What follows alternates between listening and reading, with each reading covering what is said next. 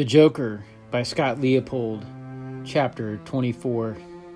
Journal entry. I will never forget the day my mother died. When I got home, Grandma Daisy was sitting at the dining room table with her head in her hands. I could feel her sorrow as soon as I walked through the door. When she looked up, I saw pain written across the wrinkles in her face. There were dark bags under her eyes. I knew something was wrong. "What is it, Grandma?" I asked. "Jack, you better sit down," she murmured. Sitting in the chair across from her, I wondered what could be so bad I needed to sit down. Then I realized who was causing her such pain. Only one person in the world could cause my grandmother that much grief. It couldn't be anyone else. "It's your mother, Jack. She has been burning her candle at both ends for years. It's finally caught up with her." "Is she..." My stomach soured as I struggled to get the words out. She gazed at me, years of pain and disappointment rolling down her cheeks, smearing mascara all the way to her chin. She nodded her head. I sat in disbelief. How, Grandma?" I asked. Curling her chin into her chest, she looked down at the table. "They believe she overdosed on methadone. However, it could have been a combination of a lot of different drugs. Whatever it was, it caused her heart to stop. When the paramedics tried to revive her, it was too late. She is brain dead, and they want us to take her off life support." Grandma Daisy reached across the table and held my hand. The two of us sat there as the sun sank into the earth, casting a blanket of darkness upon us. I wasn't sad. I was shocked. There were 1,000 emotions running through my head. I was angry, disappointed, and distressed that she couldn't have been just a regular mother. Over the next couple of days, I spent a lot of time at the hospital, talking with the doctors and reliving my life with her. There was nothing we could do. My mother was brain dead. Grandma Daisy, my siblings, and I all agreed the best thing to do was to take her off life support. We each took a moment with her. I didn't want to say goodbye. She was the cause of so many bad things that happened to me, but I still loved her. At the last minute, I changed my mind. I entered the room and looked at her lying lifeless in her tiny bed.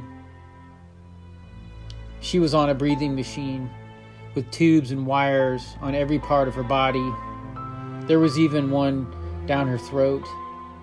I took her hand, then I cried. "I love you, Mom. I always have. But sometimes it was hard to love you because you didn't love me back. All I ever wanted was to feel like you wanted me." My heart filled with all the good memories of her, the times we had together that I had totally forgotten about, like how she would take me to the art museum and walk the gardens with me. I'd be holding her hand, skipping around, singing zippity-doo-dah. I leaned over and kissed her on the cheek. I told her I loved her. Walking out, I stopped to look back. My emotions were at war. I avoided the rest of my family by hiding in the restroom long enough to wash my face with cold water, trying to regain some kind of composure. When I returned to my mother's room, everyone was present, and there was a nurse standing over her, preparing to remove the respirator. The nurse explained that once it was removed, she would only have a few minutes before her heart would stop beating and she would leave us. She asked if we understood what was about to happen. We each nodded. She then removed the respirator.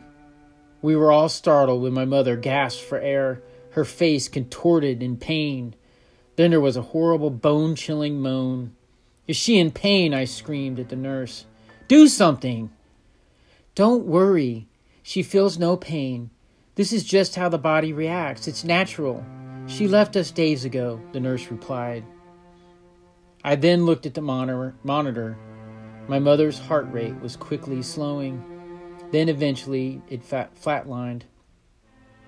The room was uncomfortably silent, but you could hear the roar of muted grief and sadness that consumed each of us. We were all remembering her in our own way. Even after death, I was desperately seeking her love. It seemed like time was moving backwards for me. The closer I got to the end of my senior year in high school, the more slowly the clock ticked. Losing my mother made me want to know who my father was. When I asked Grandma Daisy about it, she told me to leave it alone. Some things are better unknown, she explained. I could not accept that answer. I wanted to know that part of my past. I wanted answers.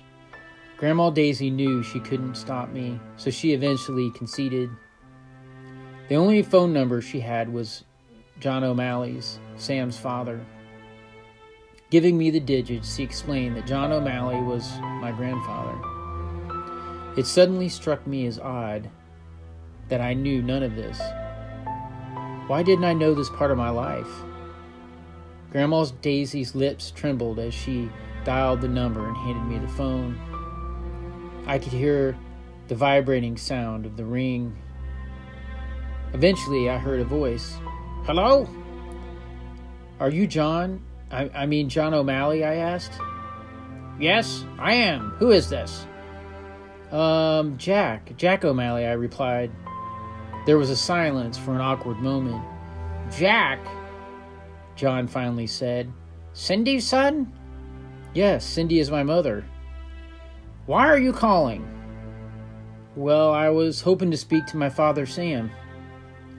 It was dead silent. I wanted to go on asking questions, but I made myself wait for him to speak. Jack, first, my son Sam is in the FBI. It's hard enough for me to reach him, let alone to tell you how to get a hold of him. But that's a different point. I hate to be the one to tell you this, but Sam is not your father. Search somewhere else for whatever it is you're trying to find, he explained. The phone dangled from my hand until he continued. Jack, please don't call here again. With that, the line went dead. My hand shook as I slowly put the phone back on its receiver. I felt like someone had struck a knife into my heart. I didn't know what to think. I was humiliated. Had my mother lied? Or was John lying? I was so confused. It didn't really matter. I didn't know him anyway, and Sam never reached out to me. Fuck him.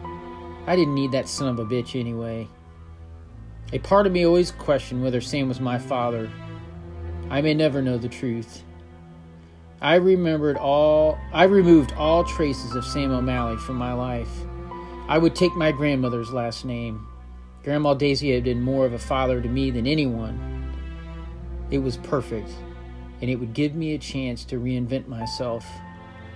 As soon as I turned 18, I went to the courthouse and changed my name officially.